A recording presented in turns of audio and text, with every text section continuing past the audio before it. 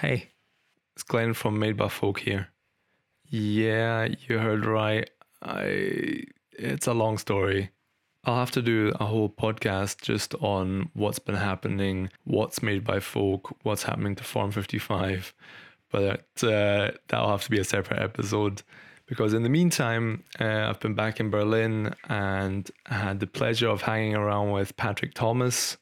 He took the time to answer a ton of my questions, and I think you'll really enjoy this episode. And we filmed a really nice little video that you can now go and see at madebyfolk.com. Don't worry, if you go to farm55.com, we'll redirect you there. Anyway, in the video, you'll be able to have a look around Patrick's studio, see a little bit of Neukölln in Berlin, and we also go to some really interesting exhibitions and some really cool places. So if you've got 5 minutes during your lunch break, go and check it out. But enough from me. Let's get on with this episode. Hope you enjoy it. Walking down, burn it up. I look at you and light it up. Hello, Patrick. Hi. Thanks very much for taking the time to talk to me. Maybe for those who have never come across your work, you could give us a quick introduction to who you are and what you do. I am Patrick Thomas. I'm a graphic artist originally from the UK.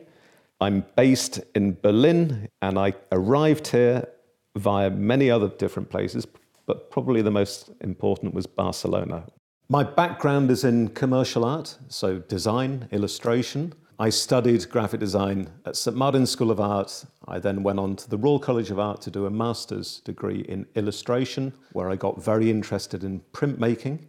And since my student days, I've always published my own work. I've continued making my own work. And these days, I'm dedicating more and more time to that aspect of my practice. Maybe you could briefly describe where we are today. Where are we sitting? Well, we are actually in the nerve center of my studio in Neukölln in Berlin.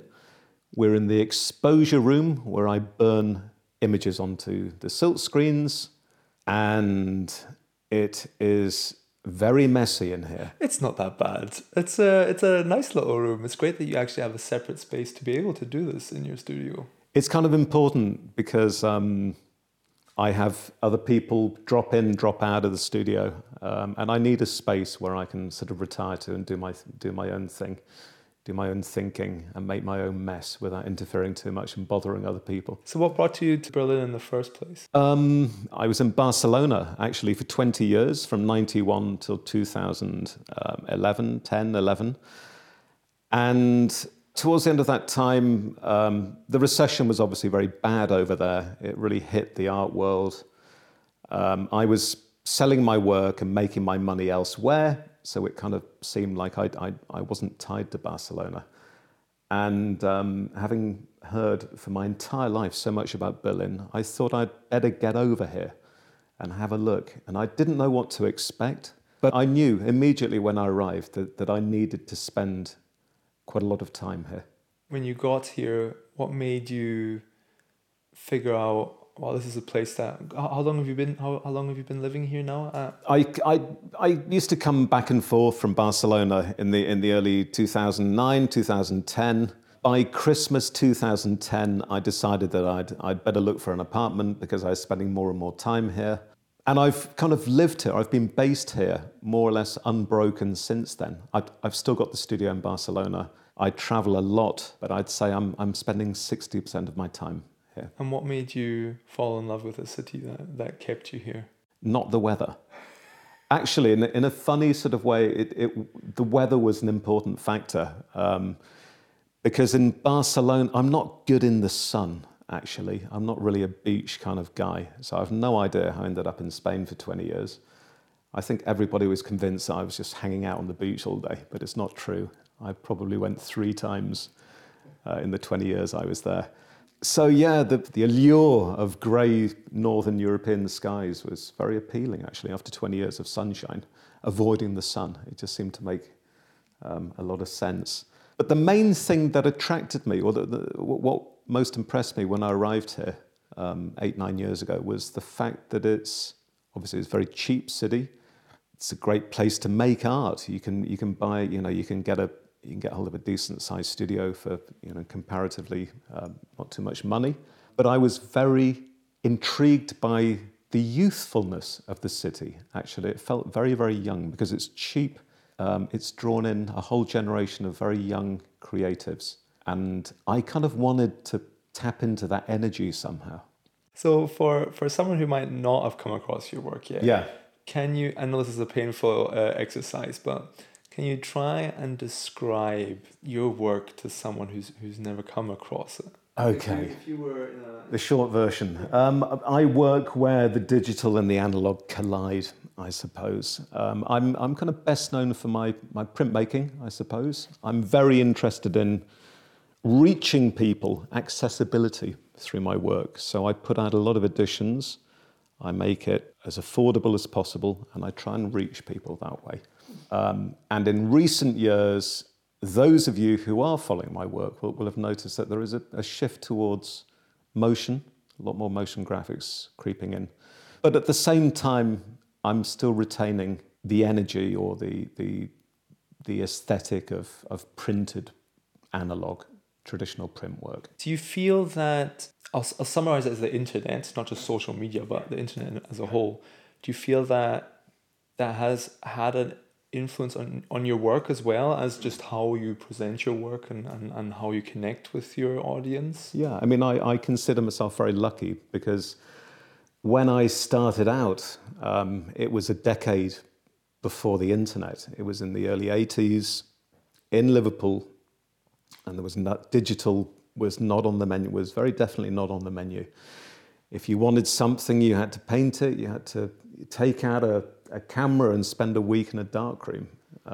This instant sort of gratification was not an option. And I consider myself very lucky because when I graduated, soon after that, the internet kicked in. And I was just caught up in, this collision between two different worlds. And I've spent the subsequent 20 years trying to figure out how best to kind of play the opportunities that both worlds present you. Where do you find your motivation? Like, what motivates you to keep creating new things and to keep doing what you're doing? It's play. I mean, I know it's become a cliche, this, but it's very true in my case. I can't really stop. It's just something that happens. I'm not very good at many other things, but I'm lucky in that I think I've found a niche where I can operate and sort of satisfy myself, and it's through my work.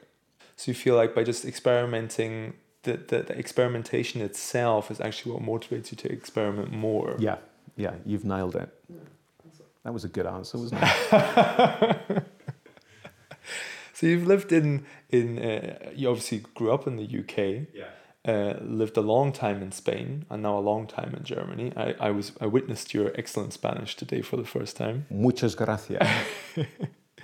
So do you feel that since you've traveled so much, do you feel that your surroundings influence you a lot? Have you noticed a shift in your work every time you change your location? Yeah, it's a very good question. The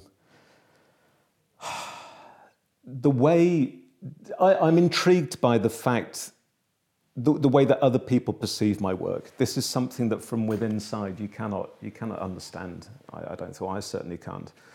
But it's kind of proven that my work is better received somehow in the UK, for example, than in other parts of the world. I was in Spain for 20 years. I don't know if they particularly got it. I sell a lot of work through art galleries and art museums in Spain. And whenever the work was sold, I would ask for feedback, or my assistant would ask for feedback. And it was invariably people from the UK who were sort of picking up on it. What do you think the reason for that might be? Do you think it could have to do with the way you promote your work? That you obviously promote your work in English, your native tongue.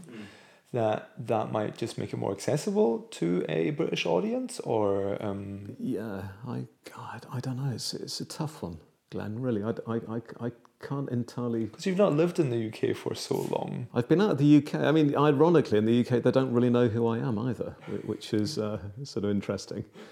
I'm always a stranger wherever I am. I'm always the outsider, and I quite like that role. Actually, I quite like that position.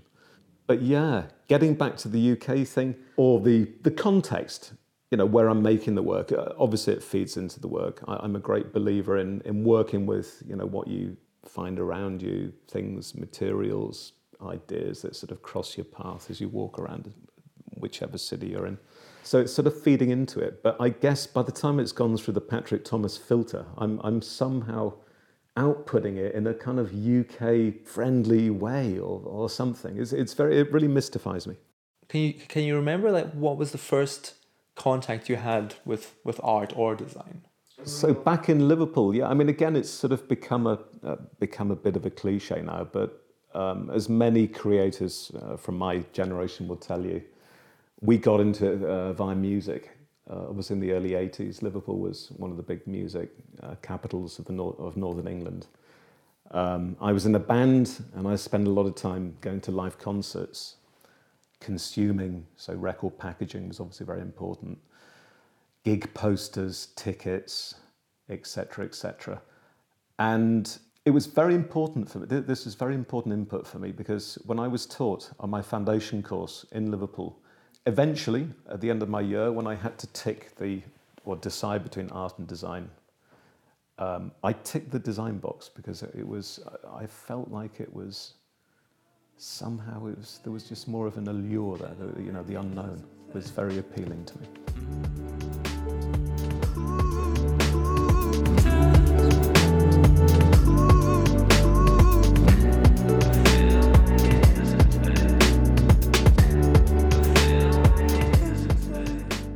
Kind of bridge the gap, because your work has a very graphic and almost a designed quality, but you're mostly self-commissioned, or like most of the work you do is of your own motivation.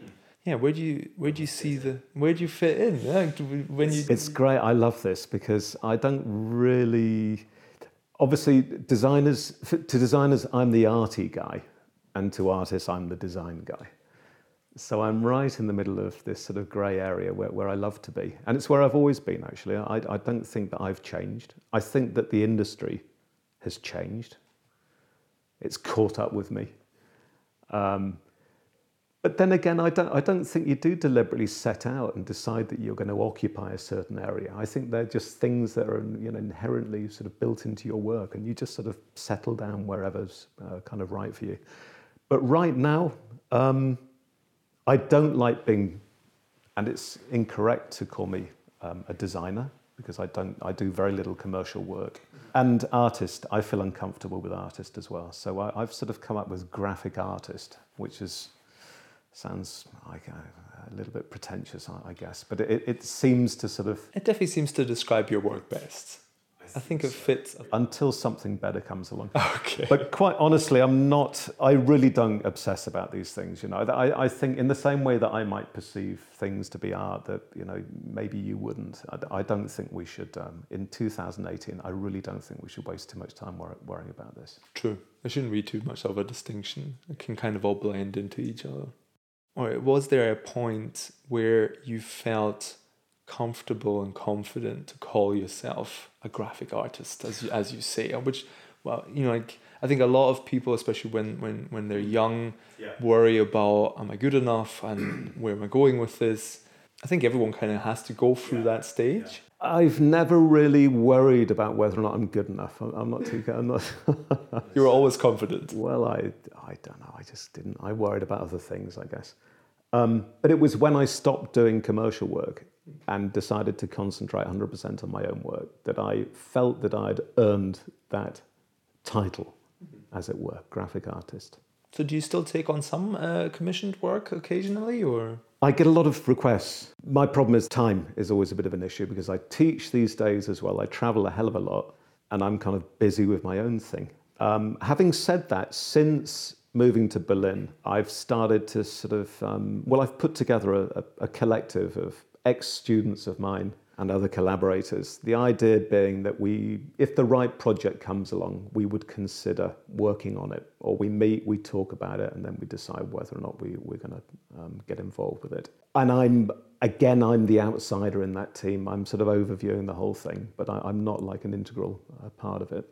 but very happy for commercial work to happen alongside my own work in the studio. I don't have any problem with that at all. You briefly touched on teaching there. You're professor at the of visual communication at Stuttgart's State Academy of Art and Design. What have you learned from your experience in education? Well, I've always taught.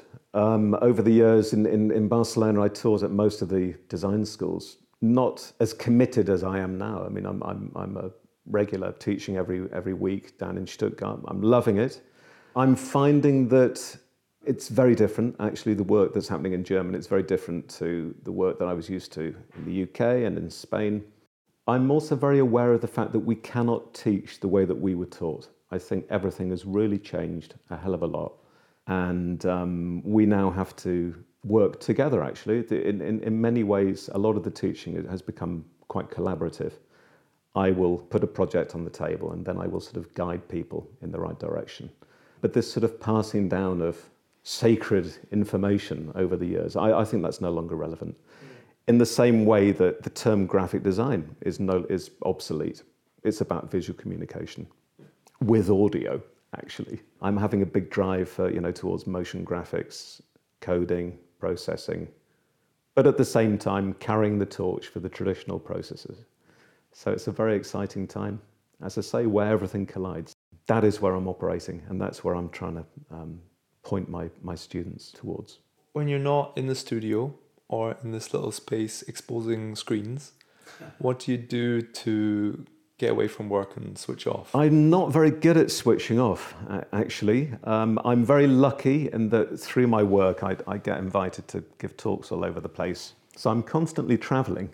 And I like to try and fool myself that I'm having a bit of a break while I am traveling, which isn't necessarily true. But as far as switching off, I don't know, a film, I go to the cinema quite a bit. Exhibitions. I mean, we've just been to the Eduardo Paolozzi exhibition at the Berlinisches Gallery here in Berlin. I will try and, see as much as I can wherever I am, in whichever city I'm currently in.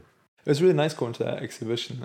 It would be nice for you to maybe tell our listeners what role Eduardo Paolozzi played was it during your university years that you first came into contact with him as a tutor? Yeah, I was unaware of Paolozzi until I moved down to London. And then at St Martin's School of Art, in my second year, there was this incredible exhibition at the Museum of Mankind, which I don't know if it still exists, but it was a part of the British Museum, called Lost Magic Kingdoms. And basically, Eduardo Paolozzi he was given access to the British Museum archives, and he raked through the archives and he pulled out, low culture, high culture, and he combined it and decontextualized stuff, put stuff together, and he put up this groundbreaking and very, very influential exhibition that caught me, as I say, in my second year at St Martin's. It blew me away, and I was then very, very interested to find out more about the guy. And the more I found out about Paolozzi, the more I realized that we were actually surrounded by his work. For example, the Tottenham Court Road tube station in London opened the year before I started at St Martin's, and I was using his artwork as my local tube station. It's an absolutely wonderful sort of functioning piece of art. And Paolozzi, he taught me liberation, actually, the fact that you can really work cross-disciplined in many, many different areas. At the time I was studying, I got the impression that we were all being pigeonholed. I was like the sort of illustrator kind of guy. And I looked towards Paolozzi for freedom, actually. And he showed that it's completely possible. And he worked, as you may or may not know, he worked between sculpture, printmaking, animation, textiles, ceramics. He curated. He did absolutely everything. If anybody deserves the term multimedia artist, it is Eduardo is your man. But he, very early on, he sort of got into the collaborative approach to his work. And this is something that's obviously very, very relevant now. It is something that's kind of big at the moment. So again, amongst a million other things, he really anticipated that. Yeah. I mean, it's amazing to see his work today in the exhibition and how much of it feels very relevant today. how many of his prints, which I wasn't very aware of. I was very aware of his sculptural work. Yeah. But his prints, the especially the vibrantly colorful ones, they seem very, very now. Like they're very modern for the fact that they were printed in the early 60s, did you say? Or was it more the 70s that he was getting into? By the 70s, he always felt very uncomfortable with the term pop art, pop artist, although he is considered to be one of the pioneers of British pop art. But by the 70s, he'd sort of stopped all of that bright, sort of poppy stuff. I think most of those are actually from the late 50s, or mid to late 50s into the 60s. That makes him even more impressive. Like I think they've aged incredibly well. Yeah. Apparently, he was a complete nightmare for the poor printmaker whose turn it was to produce the work, because he was very restless, and when he was on press, he would, quite spontaneously decide to sort of just play around with color combinations and things in a very spontaneous way. So it must have been a bit of a nightmare. Whereas, and I mean that in a good way. Whereas you would normally, set up your edition and like bang out a couple of hundred or whatever, he would individually, he would tweak the colors on each print. Yeah, a lot of the prints we saw today had like 10 colors. So that would have been tricky if he was meddling in the process along the way. He's also, it's also really exciting. Some of the work that most surprised me at the Berlinisches Gallery was the very, very early animations. I was completely unaware of this work. And again, I'm finding them very, very, very satisfying watching them. And although it's very, very low tech, it completely coincides with something that I've gravitated towards. And of course, this amazing story that a mural has been unearthed in West Berlin. A building was being pulled down, and suddenly a lost Paolozzi mural that he put up in the early 80s appeared. And it's there. You can stand across the street in Kurfürstenstrasse in Charlottenburg and watch this Paolozzi as it's just come back from the dead. It's a wonderful, wonderful moment. You're a sign for sure.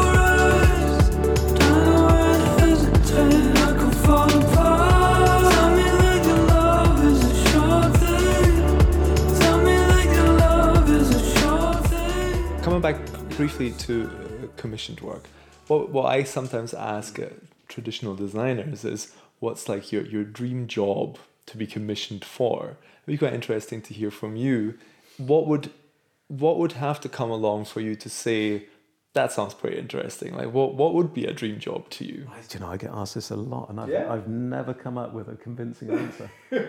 I always think of I exhibit a lot all over the place. I'd tell you what would make me very happy. That would be to exhibit in my hometown, actually, of Liverpool, in any sort of a space. It could be a commercial shopping space. It could be a museum. It could be apps. It could be on the streets. It could be anywhere. That's sort of high on my list of things to do. That seems very achievable. You're having an exhibition in your hometown. Like, it's nice that you. It's not very ambitious, is it? But isn't it good to find something that could actually happen rather than something that's completely impossible? Yeah, closely followed by Liverpool is obviously a retrospective at the Guggenheim in New York. There you go. All right. Well, I have a very loose question that I usually throw in at the end, and that's, what makes you happy? God. I love working with people who are really good at what they do, actually.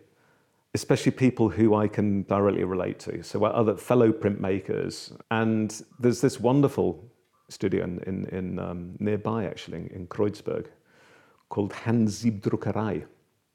And these guys, it's like a print studio, and these guys develop their own inks and papers. And they're just absolutely passionate and dedicated and incredibly smart with their work. I love going around to their space and watching them put stuff together. It makes me feel very inadequate and quite ignorant, but it's a complete and utter privilege to be able to watch them at work. That makes me happy. Family aside, what else makes me happy? I like just walking around, actually. I mean, you touched on the type collage, the Berlin street graphics thing a little bit earlier on. I used to bomb around cities on a bike when I was a student, or just after I graduated. I ended up being a dispatch rider in London. So speed, it was always about speed when I was younger. Now I'm really enjoying slowing down, walking and observing. That makes me happy. I like just to walk around the block, actually.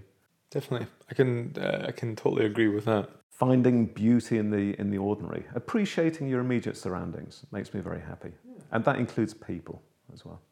So earlier we took a walk around. You have to remind me of the name of the place. Oh, sorry, Britannien, Kunstquartier Britannien. And this place, you had this amazing story that you told me about the first time you came to Berlin, staying in a flat and seeing this building across the road and thinking, that looks interesting. I wonder what's in there. Yeah, completely by chance. It was it was 2009, I guess, my first visit to Berlin. Bitterly cold winter, and by chance I rented an apartment in Marienplatz in the heart of Kreuzberg. I knew a little bit about Kreuzberg, about the history, but I didn't know too much more about it.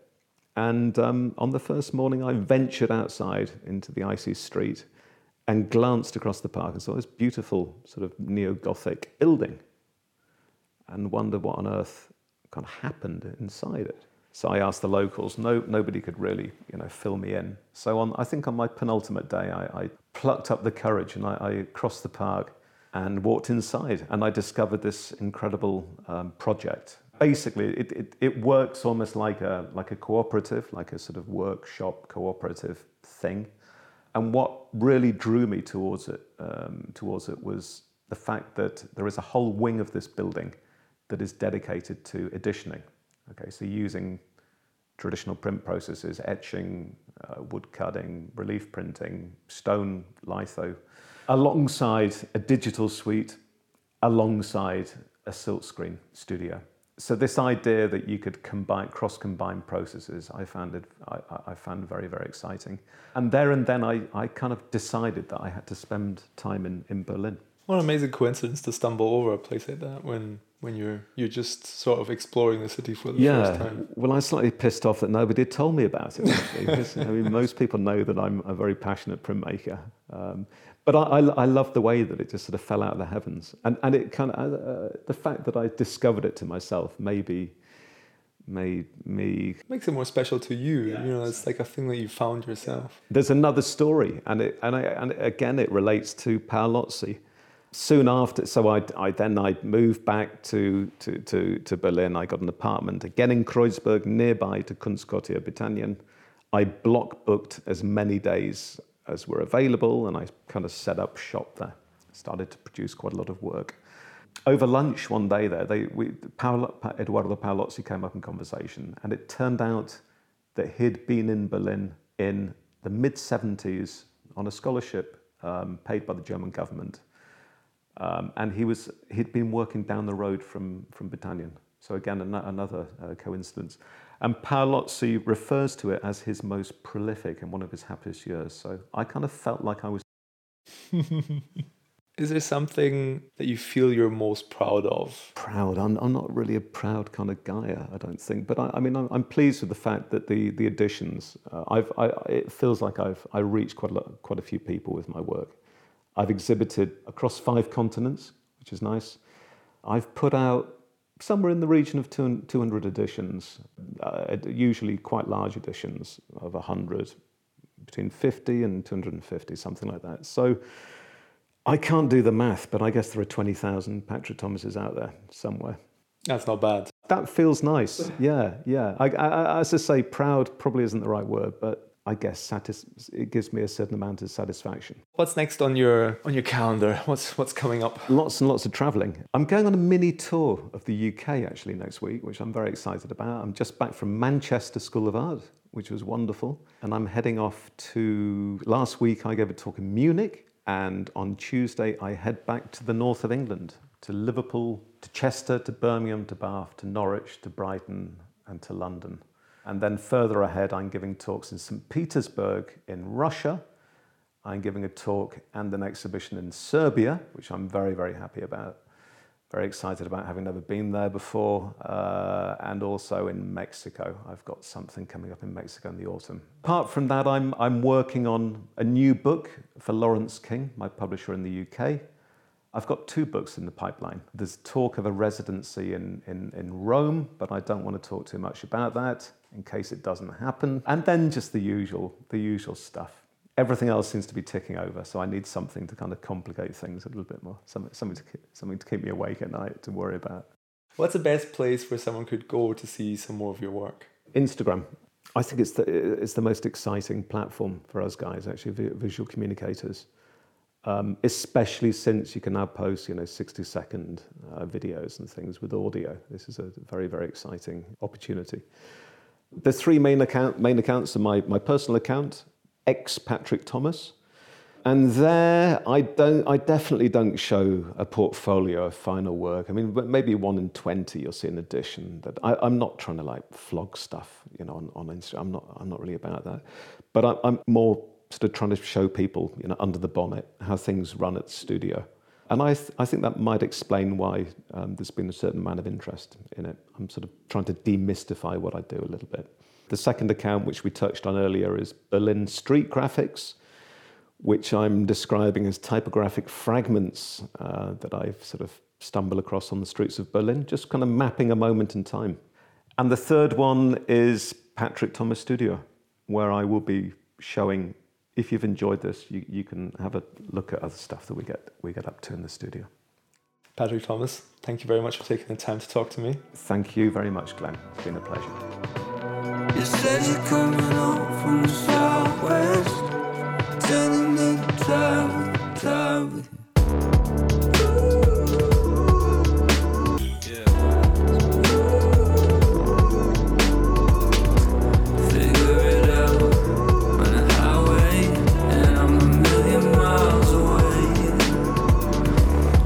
To find out more about Patrick Thomas, his work, and see his studio in Berlin, head over to madebyfolk.com. I have to give a big shout out to Mammal Sounds, who keep providing us with really top quality music. The track you heard throughout this episode is by Emerson Leaf and Golden Vessel, and it's called Hesitate. You'll find a link to it in the notes or on our website.